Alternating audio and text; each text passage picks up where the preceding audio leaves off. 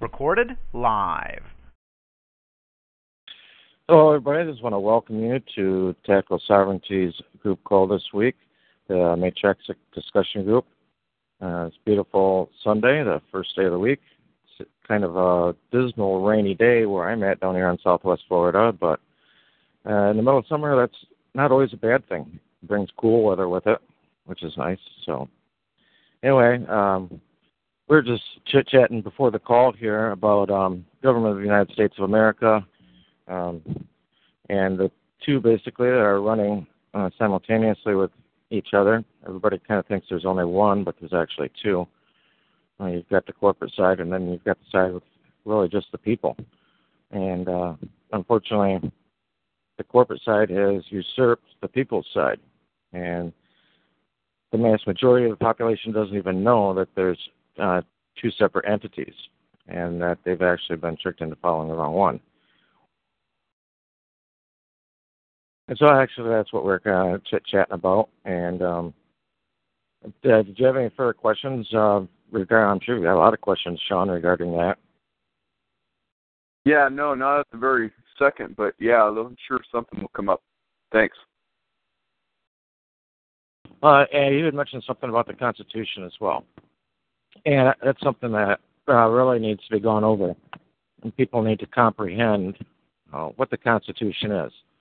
Unfortunately, today we've got a lot of people that are in the so-called patriot community that, you know, they get downplayed by the powers that be. You know, they're called patriots, they're called constitutionalists, you know. And from the outside looking in, for those that really don't know any different, you would really wonder, you know, well, what's the problem with being a constitutionalist? You know, isn't the Constitution, you know, the backbone to the nation? And what's wrong with being a patriot? You know, and that throws a lot of confusion in people's minds, I think, when they see, you know, the powers that be or the company, the government that exists today, coming down on those people. And even the courts not allowing anything from the Constitution to be cited in court.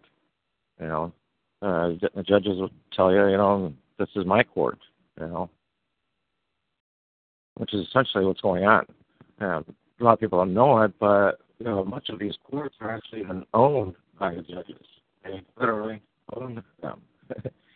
And the judges will tell you as well, as far as like the statutes go, that they own the statutes, which is exactly true. I've seen people who have gone and written to, can't recall if it was Westlaw or not, but to seek permission to use certain statutes. And they got permission from them. And I really thought that was pretty amazing, because if it's there for you to use and it's there for the people, then you shouldn't need permission.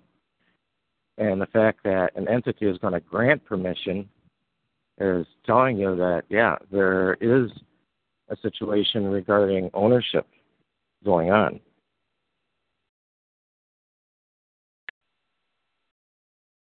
And so from the Patriots' standpoint, and from the way they're looking at things and how they're getting hammered down, has got to show you that there's some underlying problem going on. And that underlying problem really is with that Constitution that for some reason they want to hold so dear to themselves. The Constitution, along with the amendments that accompany it. The Constitution itself is supposed to limit the government or show how the government's going to be operating. And then the Bill of Rights is supposed to be the so-called rights that are given to the people by that government, which essentially they're really not rights, they're privileges. Our rights are given to us by our Creator. We're born with those rights. Those are those unalienable rights. Those are the inherent rights that everyone has. And so if a government can take something away, then evidently it's not a right. It's just basically a privilege. And as far as I'm concerned, they can keep those privileges. Those privileges actually were compacted into what people know of as civil rights. And that all comes back from the Roman times. And that's where that civilly word comes from.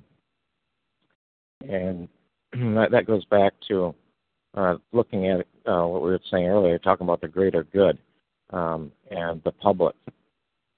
And so those civil rights actually belong to the public and relate to the public and not to the man or woman. One of the things that I find very interesting as well is a lot of the argument in the patriot community goes along the line of wondering what's going on with legalese and with the definitions of words and things like that. And if you go into, I think I was looking at IRS, it was 7701, it's talking about definitions. And it's giving the definitions for words that were being used, like it started out like with the word person and things like that. But the definitions they're giving them, from what I was looking at, wasn't really the problem. The problem was that they had taken over the word itself. Because when they were giving definitions, they weren't saying that, that this word shall mean this or that. What they were saying was that this term shall be construed as. Construed, it's been kind of means it's been twisted or needs to be looked at a different way. But the essential thing to me really was that they called it a term. And a term, as far as their legal society goes, a term to them would be the same as a hammer would be to a construction worker or a wrench would be to a mechanic. That's one of the tools they use. They use terms and terminology. And so it's not that really that the definitions had necessarily been changed or been hijacked, but the word itself had actually been hijacked. And it'd be like taking a word that belongs to the English language and the Chinese adopting that word but saying, okay, now this word is going to mean something else. But they actually took it a step further. Instead of hijacking the word, they took the word and they made it a term. And since it's a term, and they get to decide what the terminology is behind that term and how that term is going to be used. That's really where I would say the deceit. I don't want to call it fraud because, within their own organization, they can do whatever they want. So it's essentially really deceit as far as people look at it because people don't really comprehend that. They think that these people, whether it's attorney or whoever, that they're people just like us and we all belong to the same thing. And nothing could be further from the truth. And one of the definitions and things, you're looking at the Constitution, and people don't comprehend what the Constitution is or what it's for. Essentially, the Constitution was set up just to show how a company in bankruptcy was going to be operated. And you take the word Constitution itself and break it down, and those who write a Constitution are called constitutors. A constitutor is one who agrees to pay the debt of someone else. And so, really what happened was the Founding Fathers were covering their own butt in writing the Constitution. It's a contract, it's a pact. There's, I think, 75 of them or so that signed it. And that's what they were doing, is they were protecting themselves and their posterity and their property. That's all that was happening at that time. And somehow along the way, everybody came to feel like, that when it spoke of we the people, it was talking about all of us. I think it was Patrick Henry stood in front of Congress at one point, and he said, by what right did you have to use we the people? How can you speak? You can't speak for everybody. And I think Congress acquiesced to his statements on that. There was no reply back to it because the reply would have probably been painful for a lot of people. And he knew the truth. Patrick Henry knew the truth, because he knew that when they were saying we the people, they were talking about themselves and themselves only, and the people that were part of that pact, part of that contract, the Constitution. And I think he was trying to goad them into coming out and really admitting that, which didn't happen. And on top of it, I think one of the things that a lot of people as well are not comprehending or getting confused on and trying to fight about is the common law. And so many people in the various movements are all trying to find, how they can bring common law in the courts, when they really don't comprehend what happened when supposedly the Mayflower came over here and what the people were doing. Because the people were sick and tired of what was going on in England at that time. And they're essentially pissed off at the king. That's what the Declaration of Independence was. It was primarily a tort against the king and calling out the things that he had done against the populace. And so with their anger towards the king, it's like, okay, how are they angry at the king? I mean, did he dress badly? I doubt it. Did he have bad breath? Well, that wouldn't have affected any of them. So what about the king was it that they didn't like? What the people at that time did not like was the oppression of, get this, the common law. The common law was very oppressive to the people. That's what they were wanting to get away from. And now we're seeing Americans a couple hundred years later all wanting to, stand on the common law and use the common law when they really don't have a concept regarding what the common law is really all about and the oppression of the people that were suffering from regarding the common law several hundred years ago. I was listening to somebody talk, and they had gone to the Black's Law Dictionary. And very good information there. Judge Blackstone wrote it. His commentaries are excellent. But in the back, I think it's the 8th edition, it listed, in order of succession, the kings and queens of England. And this gentleman thought, guys, that's really weird. Why would they put that in here? They don't have the succession of the presidents listed in here. They've just got that. So he wrote in to the publishers and asked them, I've got a question. You guys have some interesting stuff here. I just want to know why you've got the succession of the kings and queens listed in here. And they actually did reply back to him, and their answer was very telling. They said, because that's all that matters. That's what the common law is under. That's what the statutes are under. They're under the king or queen that was reigning at that time that it was established. And so essentially, the way it really breaks down and looks like is that the president and Congress here in Washington, D.C. have basically been placed here as babysitters.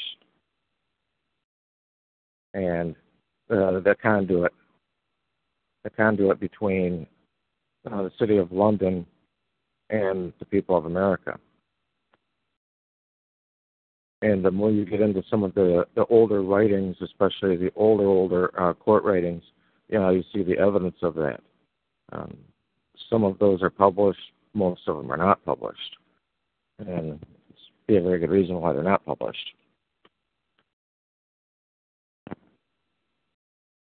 So it's really funny that it seems like the things that the people are trying to grab onto that they think are the things that can save them are actually the things that are the most harmful to them. And they haven't been given the real truth and the real knowledge of how the system is established and how it's supposed to be operating and what their position and what their relationship to it is. Everybody's found it very easy just to sit back and, as long as I don't have anybody pounding down my door today, I'm happy, I'm okay. That's pretty much everybody's attitude. when what we're supposed to really be doing, because the one basic right everybody has from the Creator that nobody takes advantage of is the right of self-determination. You get to decide who you're going to follow and who you're not going to follow. You're going to decide what kind of government it is that you want and what kind you don't want. And the biggest thing that people don't realize, but that really should be self-evident, is that, you look around this landmass and you see that we had different states sprout up at different times.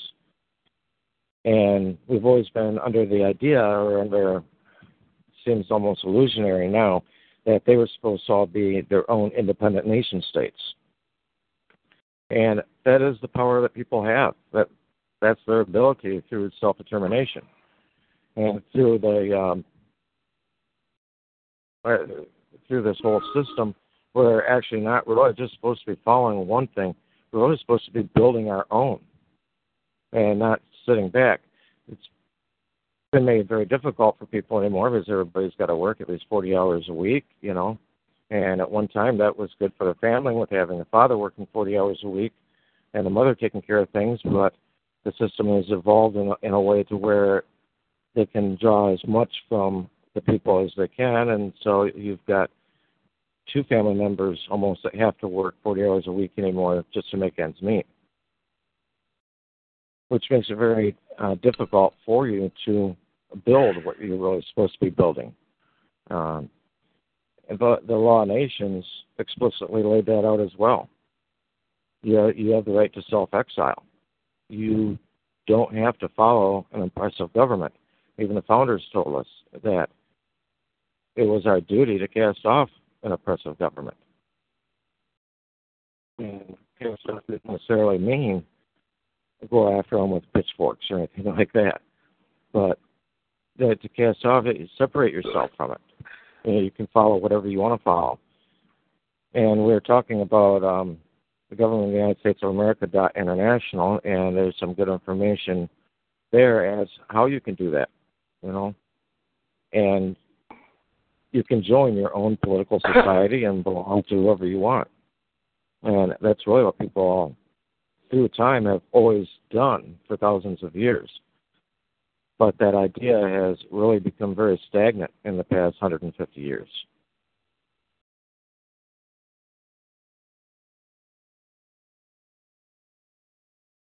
Anyway, Bunkhead, so you put Ken Cousins in there. Yeah, that's Ken Scott Cousins. He kind of got rid of that surname Cousins and kind of goes with Ken Scott now. When he didn't really realize that all he had to do was define the last name, and that was not let it be presumed to be a name used in commerce. And that's been the downfall of a lot of people, really, is that that last name you're looked at as being in commerce essentially 24/7. And that's what the courts are for. They're the bankers, and they're there to administrate commerce whenever there's any difficulties in it.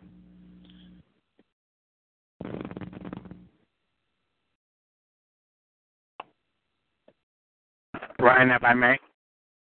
Yeah, go ahead. You want to try to see if you can get a hold of Rocko? Ben just tried calling him, and he said there was no response. I know he was working, and he told me that his boss said that he should be done in time, so who knows? Maybe Okay. later. I just thought I'd tell you. Trying to think of the name of the guy in California. He was an actor. That a number of years ago, he was involved with somebody by the name of Randy Lee. Also, they're involved in a court situation, and there was a dispute that came up regarding the name, and the argument was that it was not a misrepresentation, but it was a question of identity. And I don't know if this was happening during like an identity hearing or something like that. But he was basically calling it a mistaken identity. And it was because of that surname and its relationship to commerce. And the judge ended up throwing the case out, dismissing the case. Because he knew that they were exactly right. That's what they were talking about. And so essentially what happens, I mean, you hear people always talking about questioning jurisdiction. What happens is with that last name actually being clarified, that it's not operating in commerce. You're showing there a jurisdictional problem because the court's jurisdiction is really just over the commerce. Without that commercial tie-in, there is no jurisdiction for them.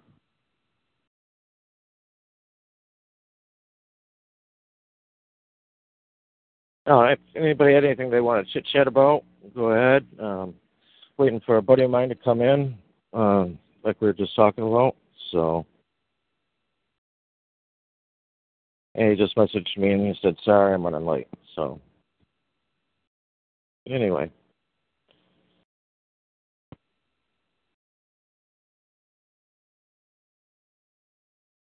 Hey, Brian. Dave in the Thumb. How you doing? Hey, Dave. What's up, brother? Not too much. Did you hear Jerry Lewis died today? No, I didn't. Yeah, Jerry Lewis died and Dick Gregory.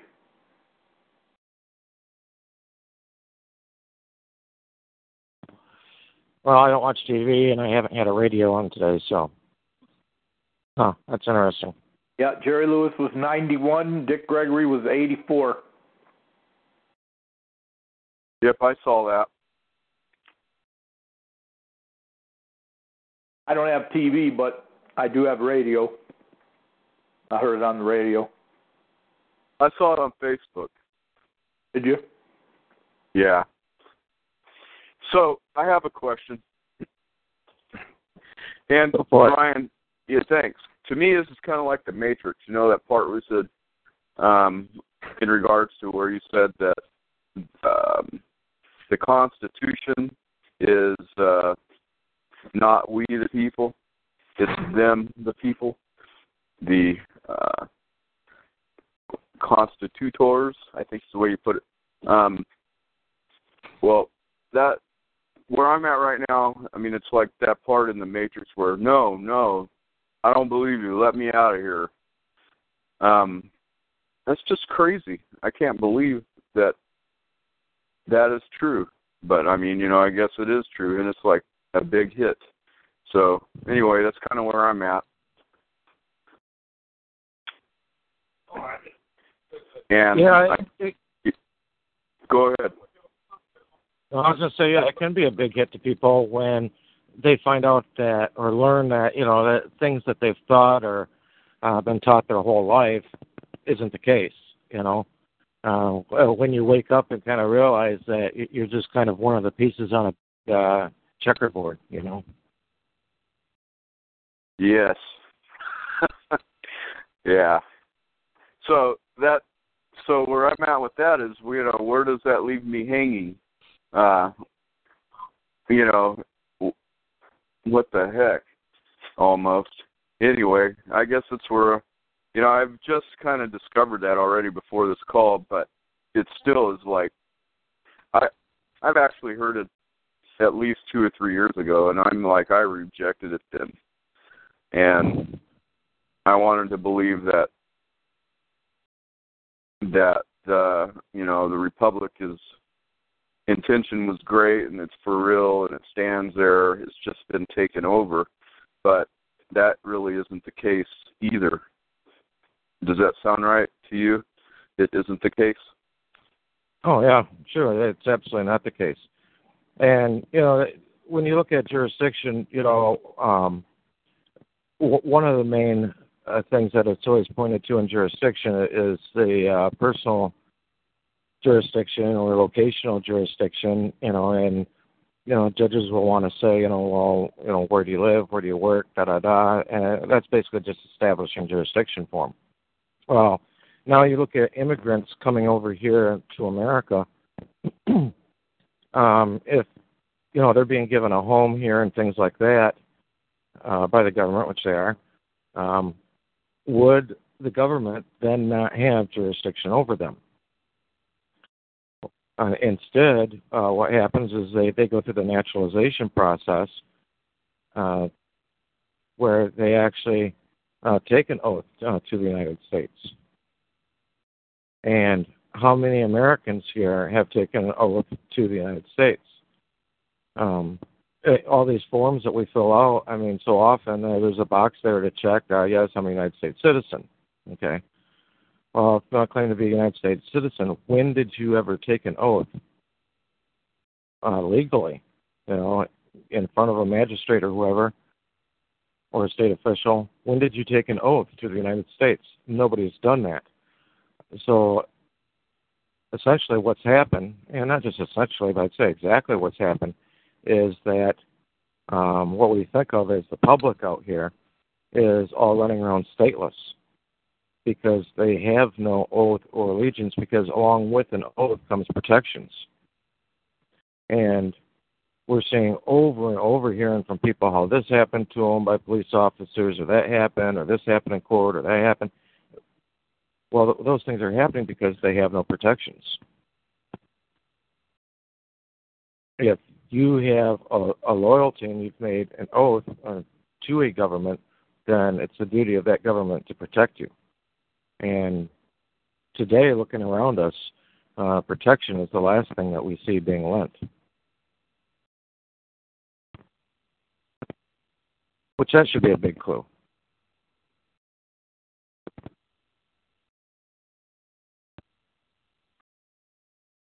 This is BJ. Can I chime in? Hey, BJ, what's up, bro? Hey, not too much.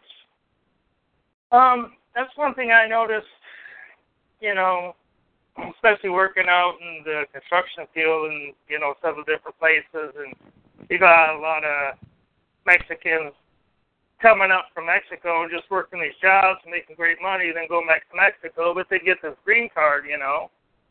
And I started thinking about that. It's like, well, a green card is kind of like, you know, birth certificate.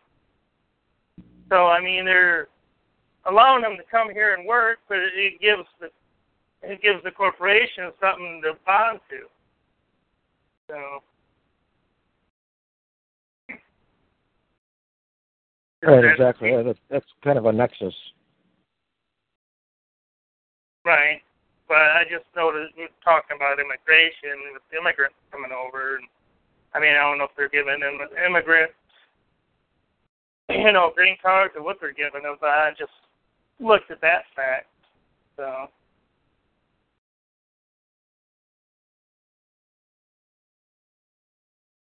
I just want to throw that in there.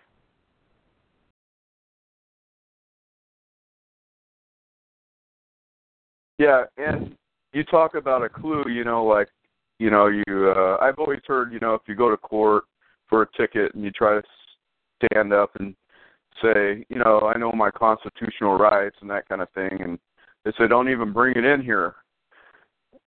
Right. You know, I mean, not knowing law and stuff, I mean, that is like an obvious thing. What the heck has happened? Why is it that way and all that? You know, when we're supposed to have the rights and the government is supposed to have the privileges and we're supposed to be protected by all that and everything, and it's exactly the opposite, you know, and so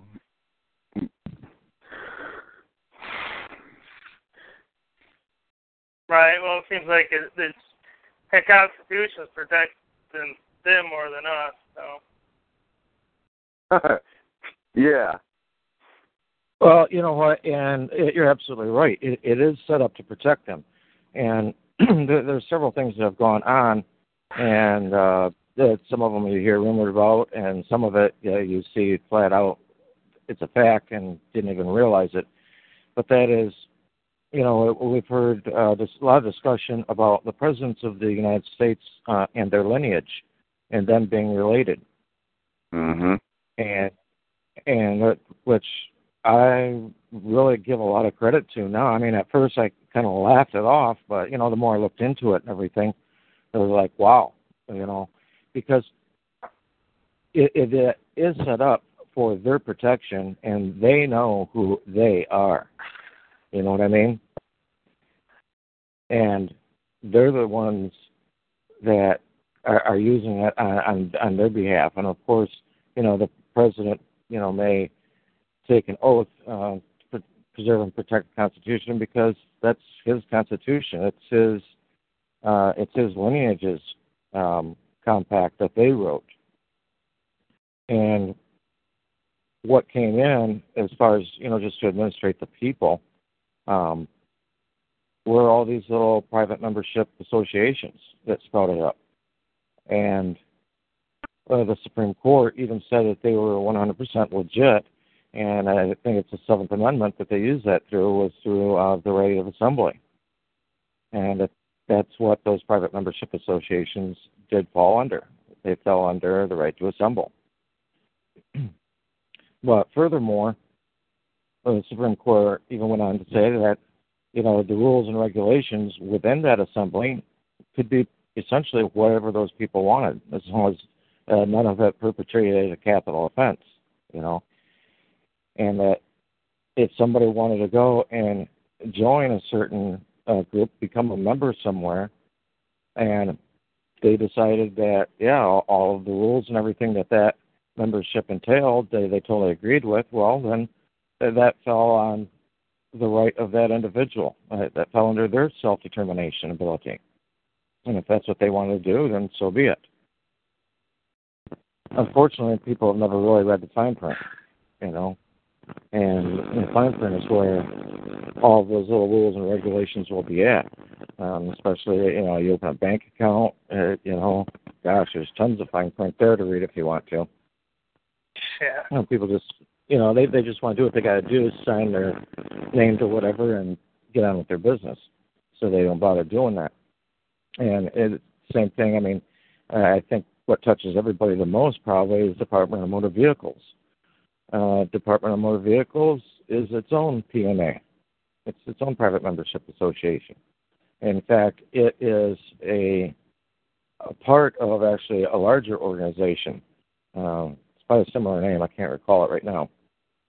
But people have gone and they said, I've got the right to travel. Oh, okay, yeah, you did at one time, but you went and you joined this PMA who has rules that say you have to get a license, you have to have insurance, that includes this amount of liability. You have to have your registration. It's got to be renewed every year or every 2 years, however they want to set it up. And I'm going to follow the rules of the road, or I'm going to maintain, the exhaust system on my car. So I'm going to be submitting to these tests on my vehicle, or what I think is my vehicle. And then when they get in trouble, they want to run back and use the Constitution. And, that's one of the reasons there why courts will laugh at right out, is because, no, you might have had that at one time, but no, you've joined this PMA, and they've got their own sets of rules and regulations, and you decided to adopt them. So now you're at fault contractually, because the courts are really administering contract law. And so they're going and looking at this contract that you signed with the Department of Motor Vehicles. Did you or did you not live up to your responsibilities that you originally agreed to? If the court finds no, you didn't live up to the rules and regulations for that association, then they can find you at fault. And it's really that simple. I was watching a video. I think Ian came up with it today, actually, and it's one of my favorite topics. Doing your own declaration of status, and he was going through the motor vehicle code. I think it might have been for California, and it listed right there in the body of the fine print that by being a licensee that you are agreeing to service of process, which means service of process can be as simple as a parking ticket or even having a warrant served on you. a warrant served on you is service of process as well. And service of process is stuff as simple as getting junk mail. It's essentially just service of process is all that is. And if you go into the UCC, and I think it's UCC 9 where it talks about the debtor and location of debtor, it contains a lot of that info. Very, very often it comes right back and it refers to the driver's license as far as determining the location of debtor, because that's their go-to to find where to serve the service of process to. Because you've agreed to be the agent for an organization that they created, which is that all-cap name, and so when they need to deal with that organization, they're going to deal with the agent for that organization. It's just as simple as, say, something happening at a business somewhere. Well, that business is its own organization. And if there's a problem, who do they go to? They go to whoever is the agent for that business. All the businesses have an agent for service of process. Whether you are the owner of a small mechanic shop or you're the CEO of a large corporation.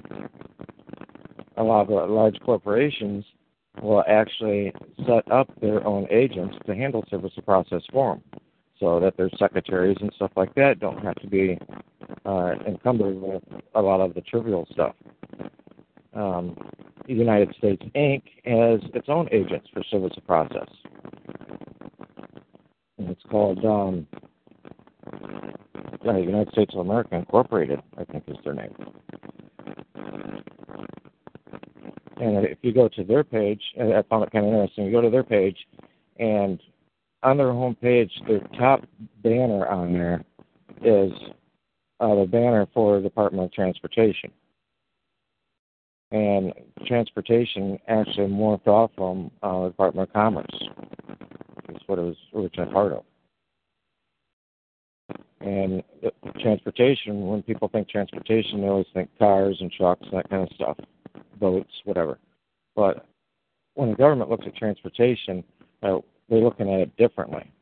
They're looking at the transporting of information within the government and to and from other governments.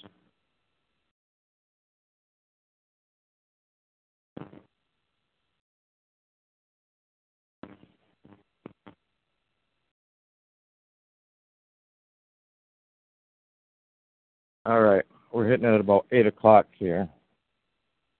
I've got something going on at 9, so we've got another hour left. So wait for my buddy to jump in. I guess he's working a little later than he had planned, so. Right. I guess they're on the way back to the house right now, so. All right. Once he gets back there, so. Yeah, this is a good take there, Brian, on which you explained, referring back to some things KW did, he was sitting in court one time, and I don't know what he was waiting for, I can't recall that, but had the clerk or somebody come out asking him, it's like, well, I need your address, and it's like, well, what do you mean? He goes, well, I need to know where you live, and he's like, well, right now I'm living right here, and she's like, what do you mean? Well, I'm right here in this chair. She goes, well, I need to find out somewhere where I can mail it. And he just refused to give her the information for service of process. So, I mean, they should have had that information already, but. There's a real interesting video out there. It's from Judge Judy. I'm sure people remember Judge Judy from TV. Kind of a shoot-off from People's Court. But there was a girl who was attempting to sue her ex-boyfriend in small claims court. I think it was like over a vehicle or something like that, and he hadn't paid her or whatever, and so she was trying to sue him for it.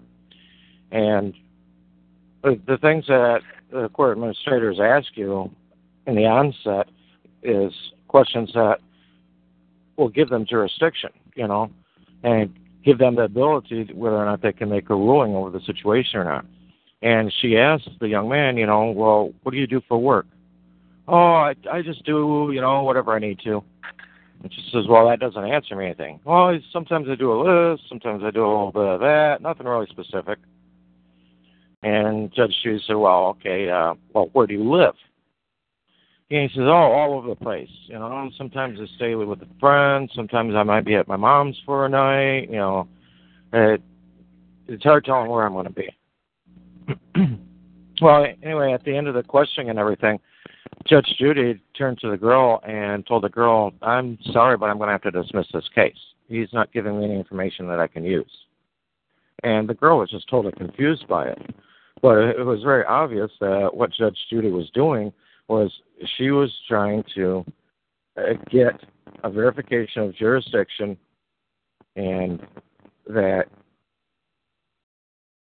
he was somebody that fell under her authority, and he just didn't give her any info that would establish that. Wow, that's a good one. Yeah, there's another, and I wish I could find it again. There's an older video that I saw, and I don't know, it was two young gentlemen, and I don't know if they were in front of a judge or it was just a clerk of court or who it was. But they asked one young man, where he lived at. And they were both like older teenage boys. And they're apparently Native American. And the boy said, he says, I live in the air. I dwell next to the sea, da-da-da-da. And the official got kind of frustrated and said, okay, whatever. Looked at the air boy and said, well, where do you live? And he says, I live next door to him. And that kind of ended that confrontation right there. And it was the same thing, trying to just establish that you were somebody that fell underneath the ring of power. Well, it's funny just to see small things like that, and people are thinking, we've got to file this 30-page document and do this and do that. Actually, at the end of the day, it might be a lot more simpler than that.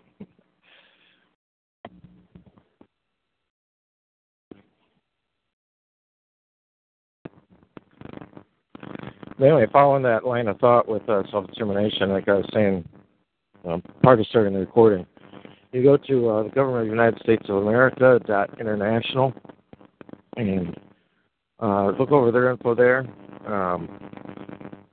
It's not falling under a situation where you're underneath a president anymore.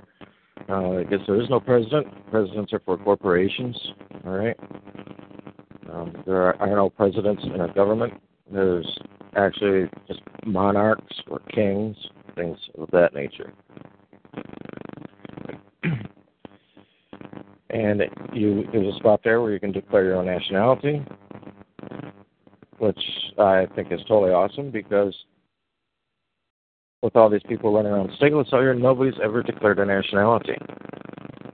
And then they wonder why they get in trouble when it comes to powers that be and why there's no protections for them. So there's a place there where you can declare your nationality. And, one of the things that people have argued about a lot as well is, what do you do with the person? And a lot of people, I think one of the big light bulb moments for people is when they realize that they're not a person, but they have a person. And that person is that organization that is the nexus that U.S. Inc. can use to contract with you and them. And that's kind of their bridge, if you want to put it that way. It's kind of the bridge that they use. And that is a position that they created. And the word person, as it's used within U.S. Inc., is not a word. It's a term. It's another one of their terms. And they've termed that person to mean a whole list of things. It can be a corporation. It can be an assembly.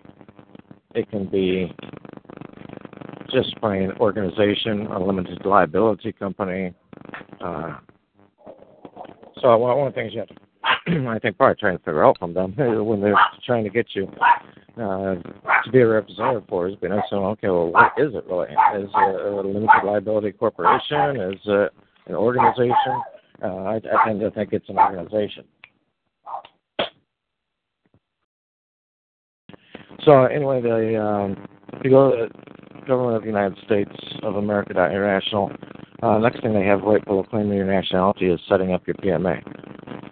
Because since US Inc. created the person, then guess what? You can't destroy it because you're not the one that created it. They created it. The only thing you can decide is your relationship with it. And through setting up your own PMA, it's a private membership association of one, or maybe two if you want to look at it as being between you and your person. But you just couch your person there, and all of this gets published. And so essentially you are just moving that office or that organization or person from US Inc. over to a government that you believe a little bit stronger with how they're set up, because it really is set up for the people, and it's run by the people. You don't have any huge conglomerations over you deciding how you're going to conduct your life and live your life and raise your children, feed your children, educate them, etc. Those are all things that were given to us naturally that we're supposed to be able to decide and choose on our own. Unfortunately, over time, everybody's just kind of relinquished that authority to other powers outside of themselves. And actually, I think that is probably going to be the harshest judgment at Judgment Day for everyone. You know, everybody's worried about, I stole a piece of candy when I was a kid, is the Creator going to ask me about that? No, I think it's a little bit bigger. I think He's going to want to know how come you let some other outside organization, outside of yourself, dictate your life and dictate what religions would be offered to you and what would be acceptable in your life and how you could educate yourself, where you could work and who you were going to pay from those wages. And I think that is a much bigger issue to the Creator, because all those things were given naturally for us to do on our own and not to turn over and lay in the hands of someone else. Those are all the intangible rights that we were born with. And instead, with every little thing that's been done, all the intangible rights have been swiped away from everybody.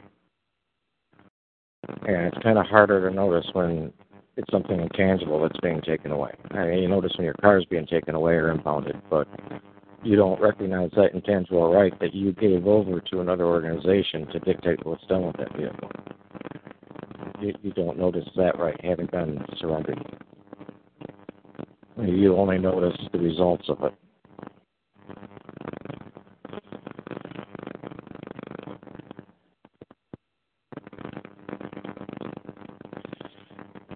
All right, if anybody had anything they wanted to bring up, looks like my buddy is running way later than he thought he was going to be. Yeah, Brian, this is Ray. What's up, man? I was going to mention that another good information spot would be they can check in on YouTube and listen to the T. Rowe Show. Yeah, absolutely. People can check out the T. Rowe Show. It's just the letter T and then space and ROH. I always, when I've looked for it on just Google or whatever search engine I've used, that a lot of times it was bringing up a lot of other crazy stuff other than that.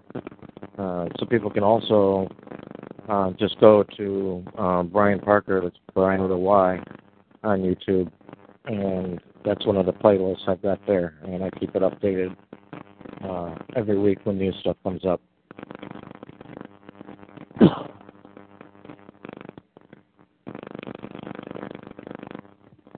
Actually, I've got probably about 30 playlists on there. And I'm the one that created them, so I would probably say it's pretty awesome info, but I really think it is great info on there.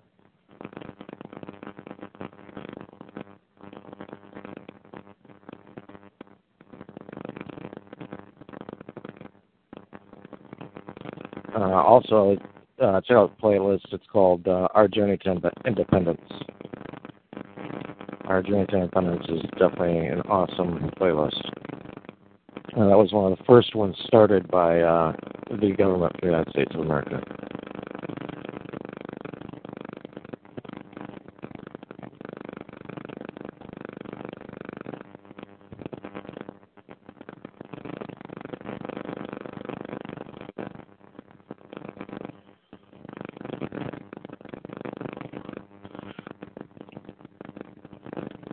Well, if nobody has anything they want to bring up or discuss or whatever, we'll call this short night tonight, which is fine with me. All right, I really don't have much myself. I'm trying to work out some other things and play catch up here, so.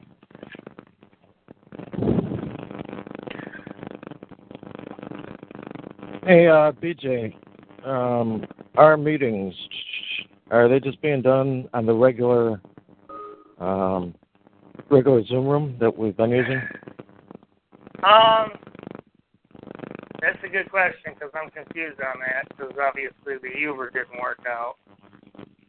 And Uber claims to be worldwide, but then they only support certain web browsers and things like that.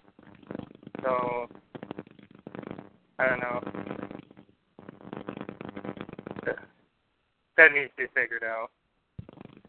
I did find out that there was 3 other rooms that were available. One of them would have been available to us, but then it wasn't something that was brought up like I feel it should have been. If that was the case, we could have got into one of them.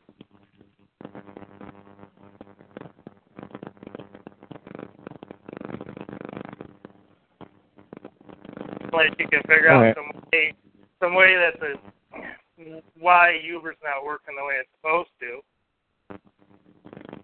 No, I had absolutely no problem with Uber. With other people coming in and being online and be able to record and stuff. Huh. I just accessed it from the link you provided. Instead of calling into the number, I just accessed it that way, and I saw the board fine and saw where everybody could mute or unmute themselves and things like that. I think if people just call into the number itself, then they're not seeing the board, so they're not able to have controls on their talking options. Maybe there's some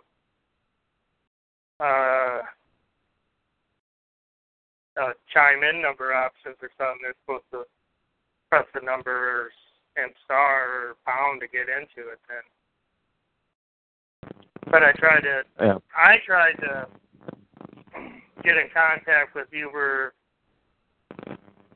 in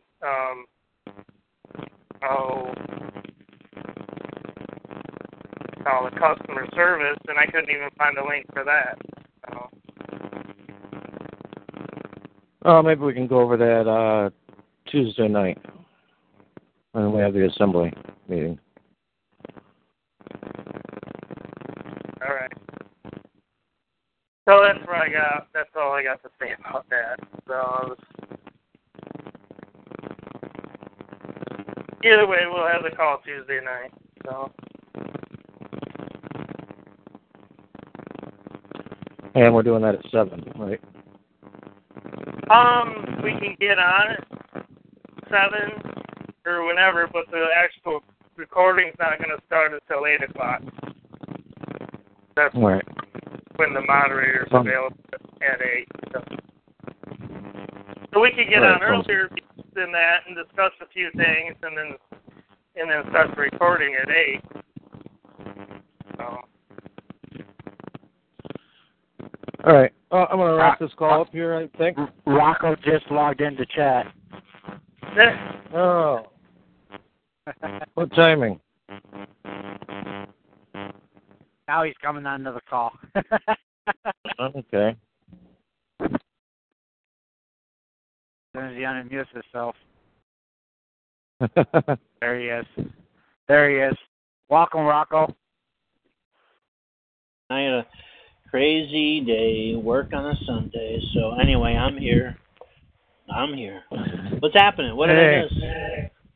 Hey, Rocko. So, Hey, just man. about an hour and a half. That's all you missed.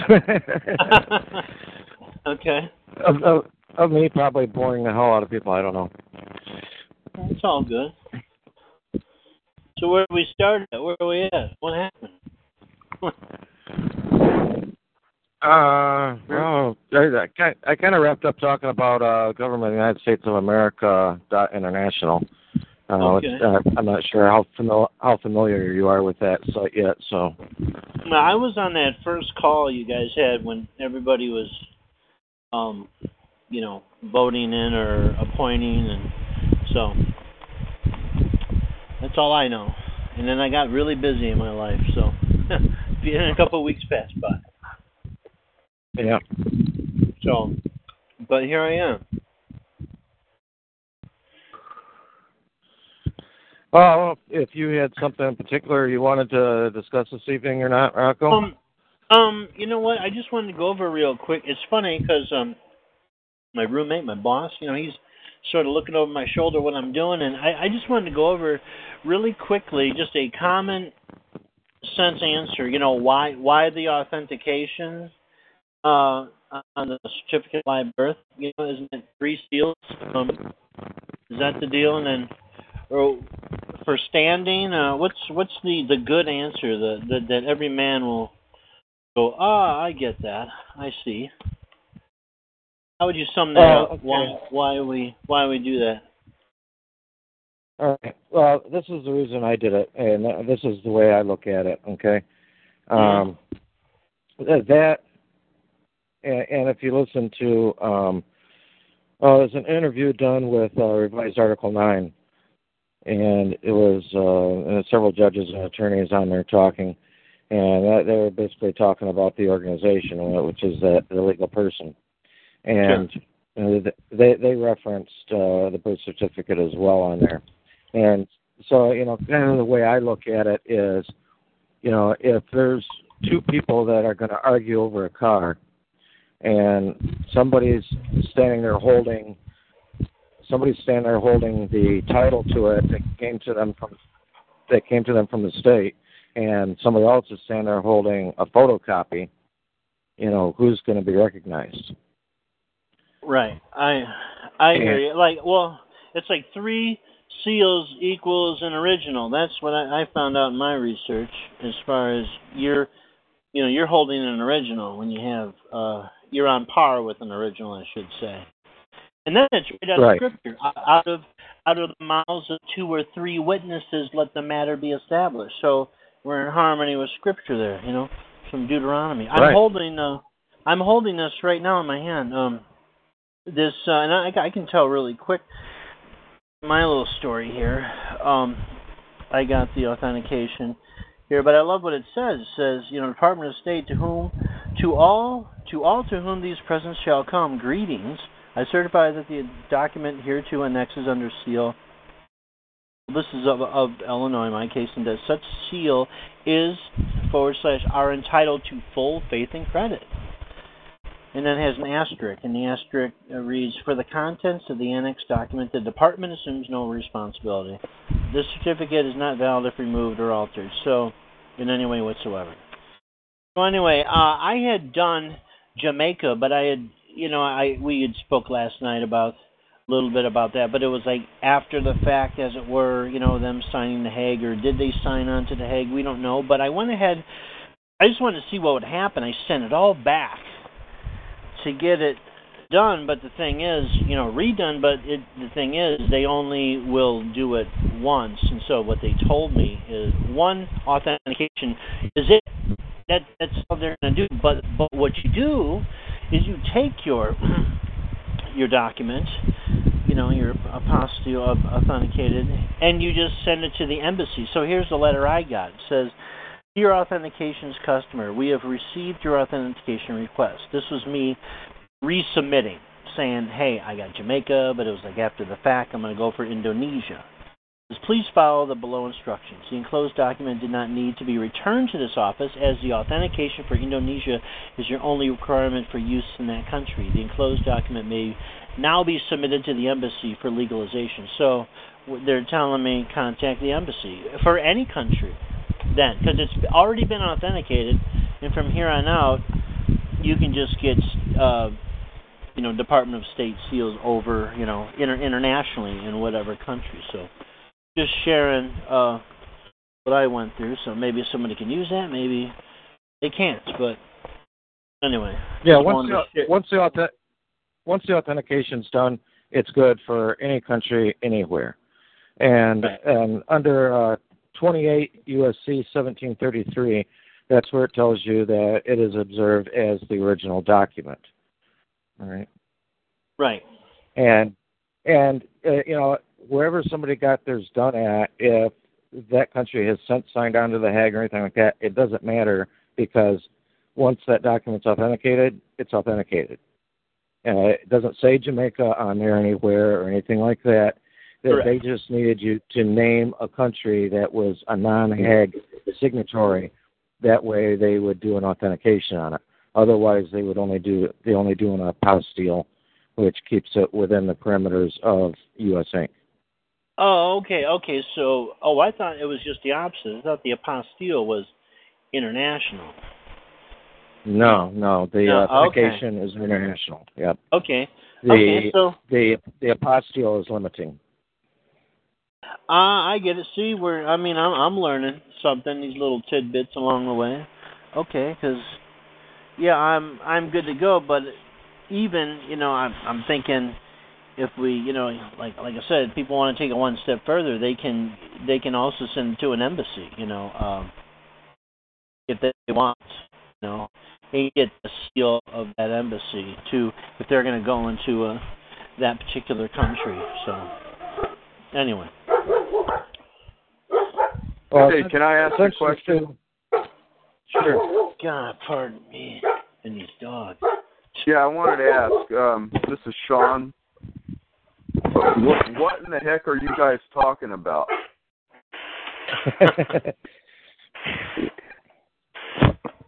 I didn't understand any of that. Is this about traveling the world or something, or what the heck? No. Yeah, this is... all right. Dog's not barking now. Okay. What this is when you realize that the nexus between you and the state is that title that was created for the organization that was created. That organization is that all-cap name. Okay? You get stuff from court or in the mail or, printed right on your driver's license, you see that all-cap name. That all-cap name is not English, okay? And it's actually maybe referred to as dog Latin, okay? But I really think the best way to look at those letters, they're really corporate symbols, okay? And you see corporate symbols if you look in the back of, like, the business section of the newspaper.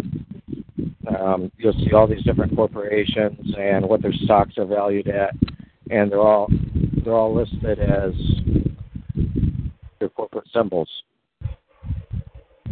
I'm getting a lot of muffling and a lot of noise. I'm not sure where that's coming from. All right, it went away. But as far as the authentication goes, see what's happened is right now for everybody, the state is holding title to that organization that was created. And that organization is the nexus between you and the state. Okay? And they want you to be essentially like the agent for that organization.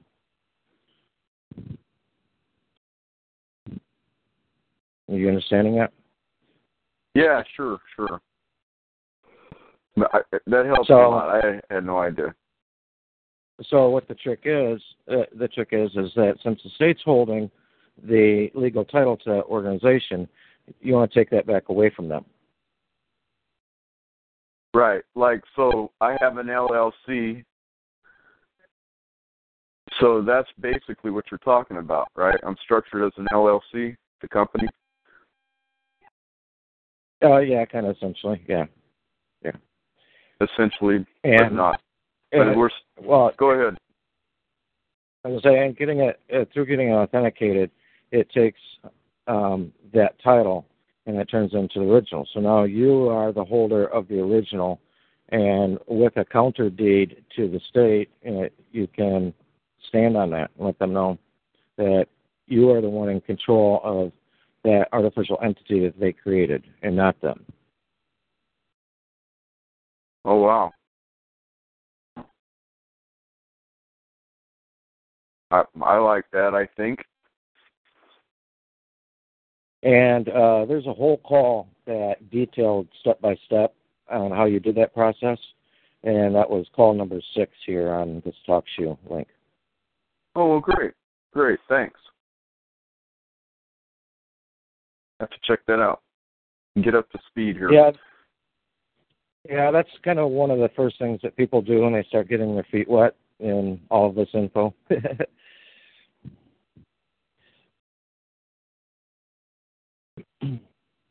And I've seen a whole lot of different, I don't know really say responses or reactions regarding situations that have happened to people after they've had the authentication done. I've seen situations where I could not believe that people didn't go to jail, where the cops essentially said there's nothing we can do with that individual. My own case, I don't know if it was specifically through the authentication or a couple other things I've put in place, but I've had 12 or 13 interactions with police in the past couple of years, and I received not one ticket, not a written warning, not anything. And now the past year, those interactions with them have slowed way down. All right. A lot of people will be like, I've only had one interaction with the cops in the last 10 years. Or how do you have so many? Well, the thing is, I come home from work at normally 1, 2 o'clock in the morning, and I live down here in Southwest Florida, which is predominantly a retirement area. And so 1, 2 o'clock in the morning, there's not too many people on the road, and so you look a little bit more like easy pickings for the police. And so they would come, they'll use whatever excuse they want to use, to pull people over. And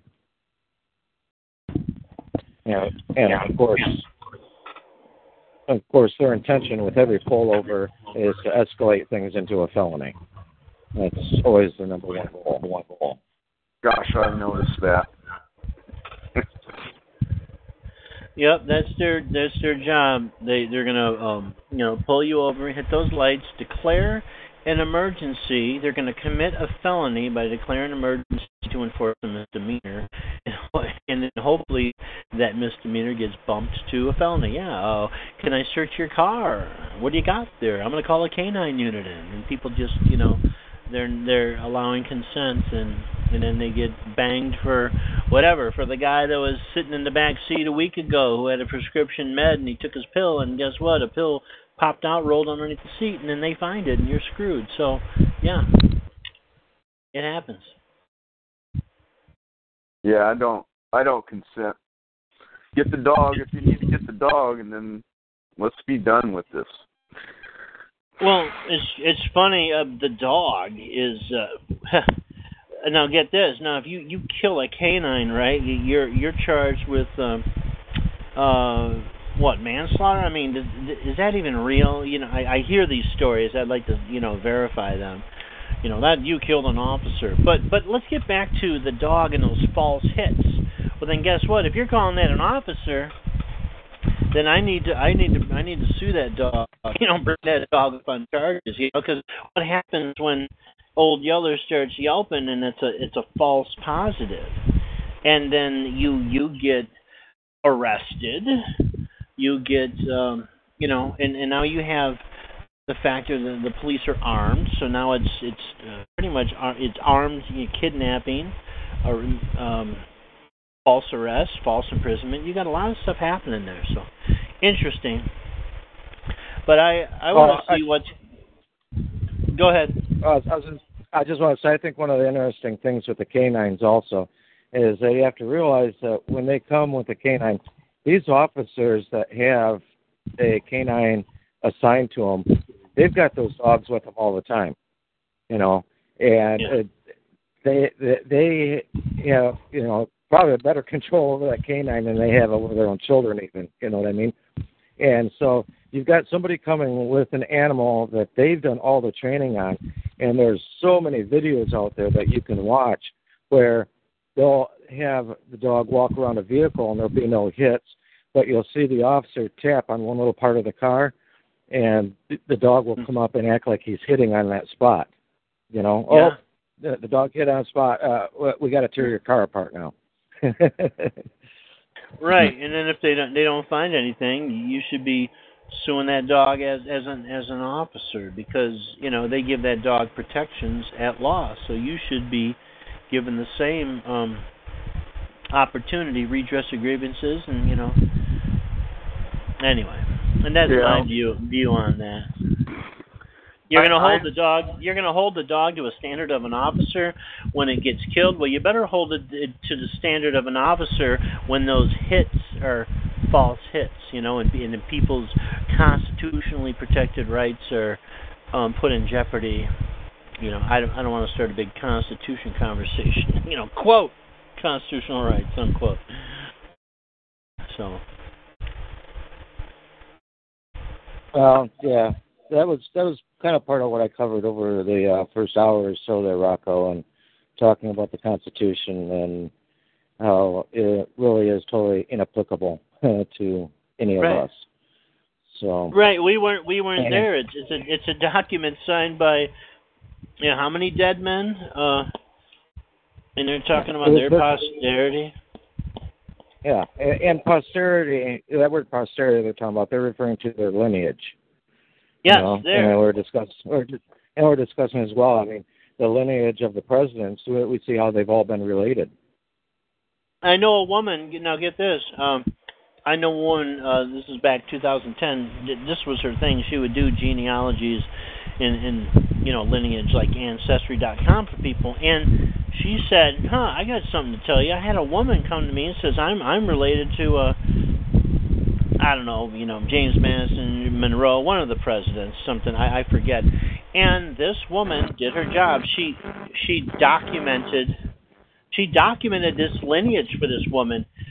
And the reason this woman did it is somebody put her onto some kind of process where she showed her lineage, and this woman certified it, right? Because she was a certified researcher, and these forms were put into the IRS, and this woman got out of paying taxes because she proved her lineage to the one of the founding fathers. So, ancestry, she's a descendant of. I thought that was strange, because you hear all sorts of things. That's a trust indenture, that's a document, but it all boils to our posterity. We pledge our lives, fortunes, and sacred honor. You can. And the thing is, you cannot be born into a contract.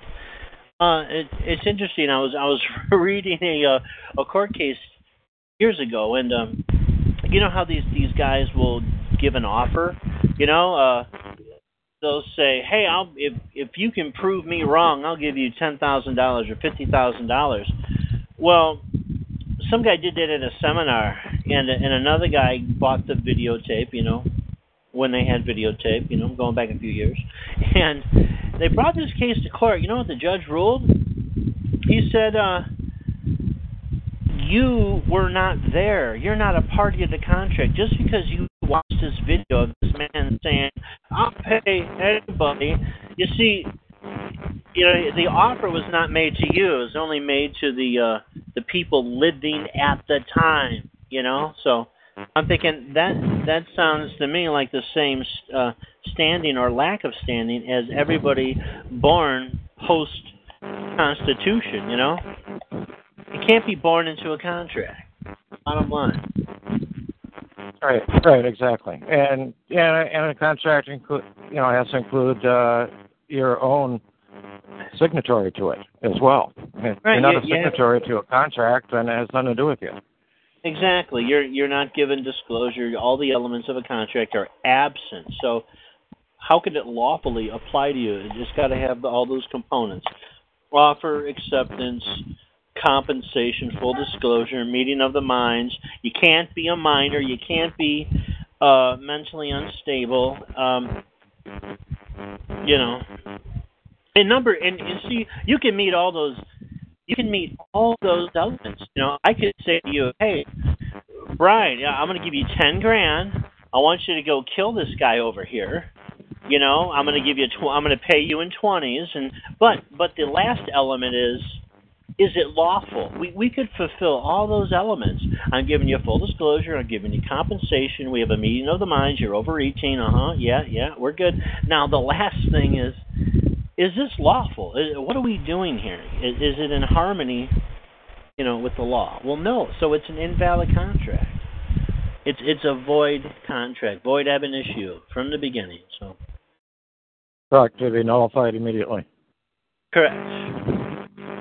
Now, actually, people, if you really want to take the Constitution a step further, you've got to realize that the majority, if not all, of the signatories to it, those gentlemen were all attorneys. They're Absolutely. all bar attorneys. All right? Now, these guys all had an oath to the bar and to the Queen. That Absolutely. is where their loyalty laid at. Their loyalty laid there. So, any contract that they were signing, guess who really was more of a party of it than you? The Queen right. and England was more of a party to it than even the people living on the land. Yeah, they're like the preferred stockholders. They're the first lien holders, if you will. I mean, their duty. I've heard it. The court comes first, the bar comes second, or the bar comes first, the court comes second, and you come third as duties of an attorney. If you get an attorney, and then you're saying, hey, I'm incompetent. I'm a ward here. I can't handle my own affairs, so I need this guy to come in a turn to twist everything. A turn means to twist. Yeah, that's Book 7, Section 4 of Corpus Juris Secundum. Yeah, it's warped. It's a warped system that puts you on the bottom.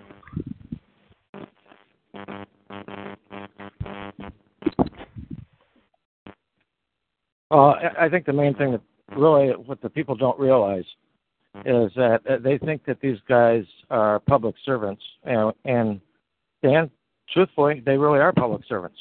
The only problem is you are not the public. Right. Yeah, they are. Yes, exactly.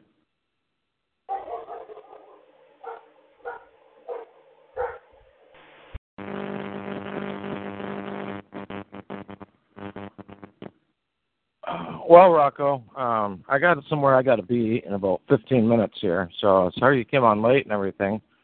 Yeah, bummer. Just worked out that way. So, well, we got Monday and Tuesday, huh? Right. Yeah. It's over by there, so. Okay, I guess, we're going to close this out then? Yeah, we'll shut this one down, and I don't know, what are you doing next Sunday?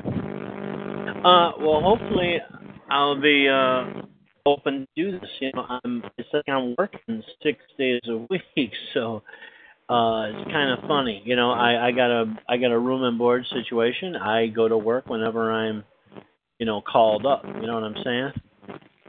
Right. So, and called up means, a head comes around the corner and says, "Hey, we're going to work." So, I am on call like a fireman. I slide down the pole and off I go. So, yeah. I mean, I'm gonna. Yeah, we were delayed by an hour and a half today. So, anyway, no problem. the wonderful world of construction and remodeling. So. Yeah, right. Well, maybe tentatively we can look at next Sunday. Yeah, absolutely. Okay, I'll do that. I'm open for that. And yeah, I'd love to see some updates on people getting some kind of remedy, relief, cure from this authentication, because I'm the guy to watch, because they have me on paper. So which is, for those of you playing along at home, that's extended supervision, probation. Wisconsin doesn't have parole, so anyway, and then I'm going to be doing some things, so we shall see. We'll see what happens, and then I'll talk about it, and Ben and I can talk about it, because Ben's involved with helping me along, study some things, so it's all good. Well, I'll have to report when this stuff goes in. So. All right. Yeah, I've got some additional information I'm going to send along to you too for you to check out. Cool. Okay, great. Yeah, because I got that list, that YouTube list. We were talking last night. It's just a matter of time. I mean, I stay up to 3:00 in the morning. Oh, it's like the good old days. The good old crazy days. Can't get enough of the audio and studying. So. Yeah, I recommend when you listen to it, have a paper and pen handy. I do. That's all I have. I got it right here, ready to go. So, hit stop, rewind, write it down. Absolutely. Yeah, I've got. It seems like that. To me, that's more important than my wallet, is having a paper and pen with me wherever I go. Because you never know where you're going to grab some little good nuggets here and there. You know what I'm saying? Right. All right, guys.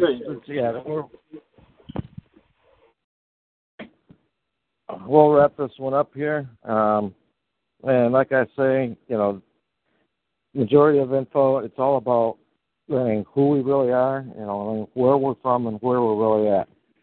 Because you learn the truth on those things, and you're way further ahead than the majority of people, unfortunately. So until next week at 7, catch you later. Okay, we'll see you.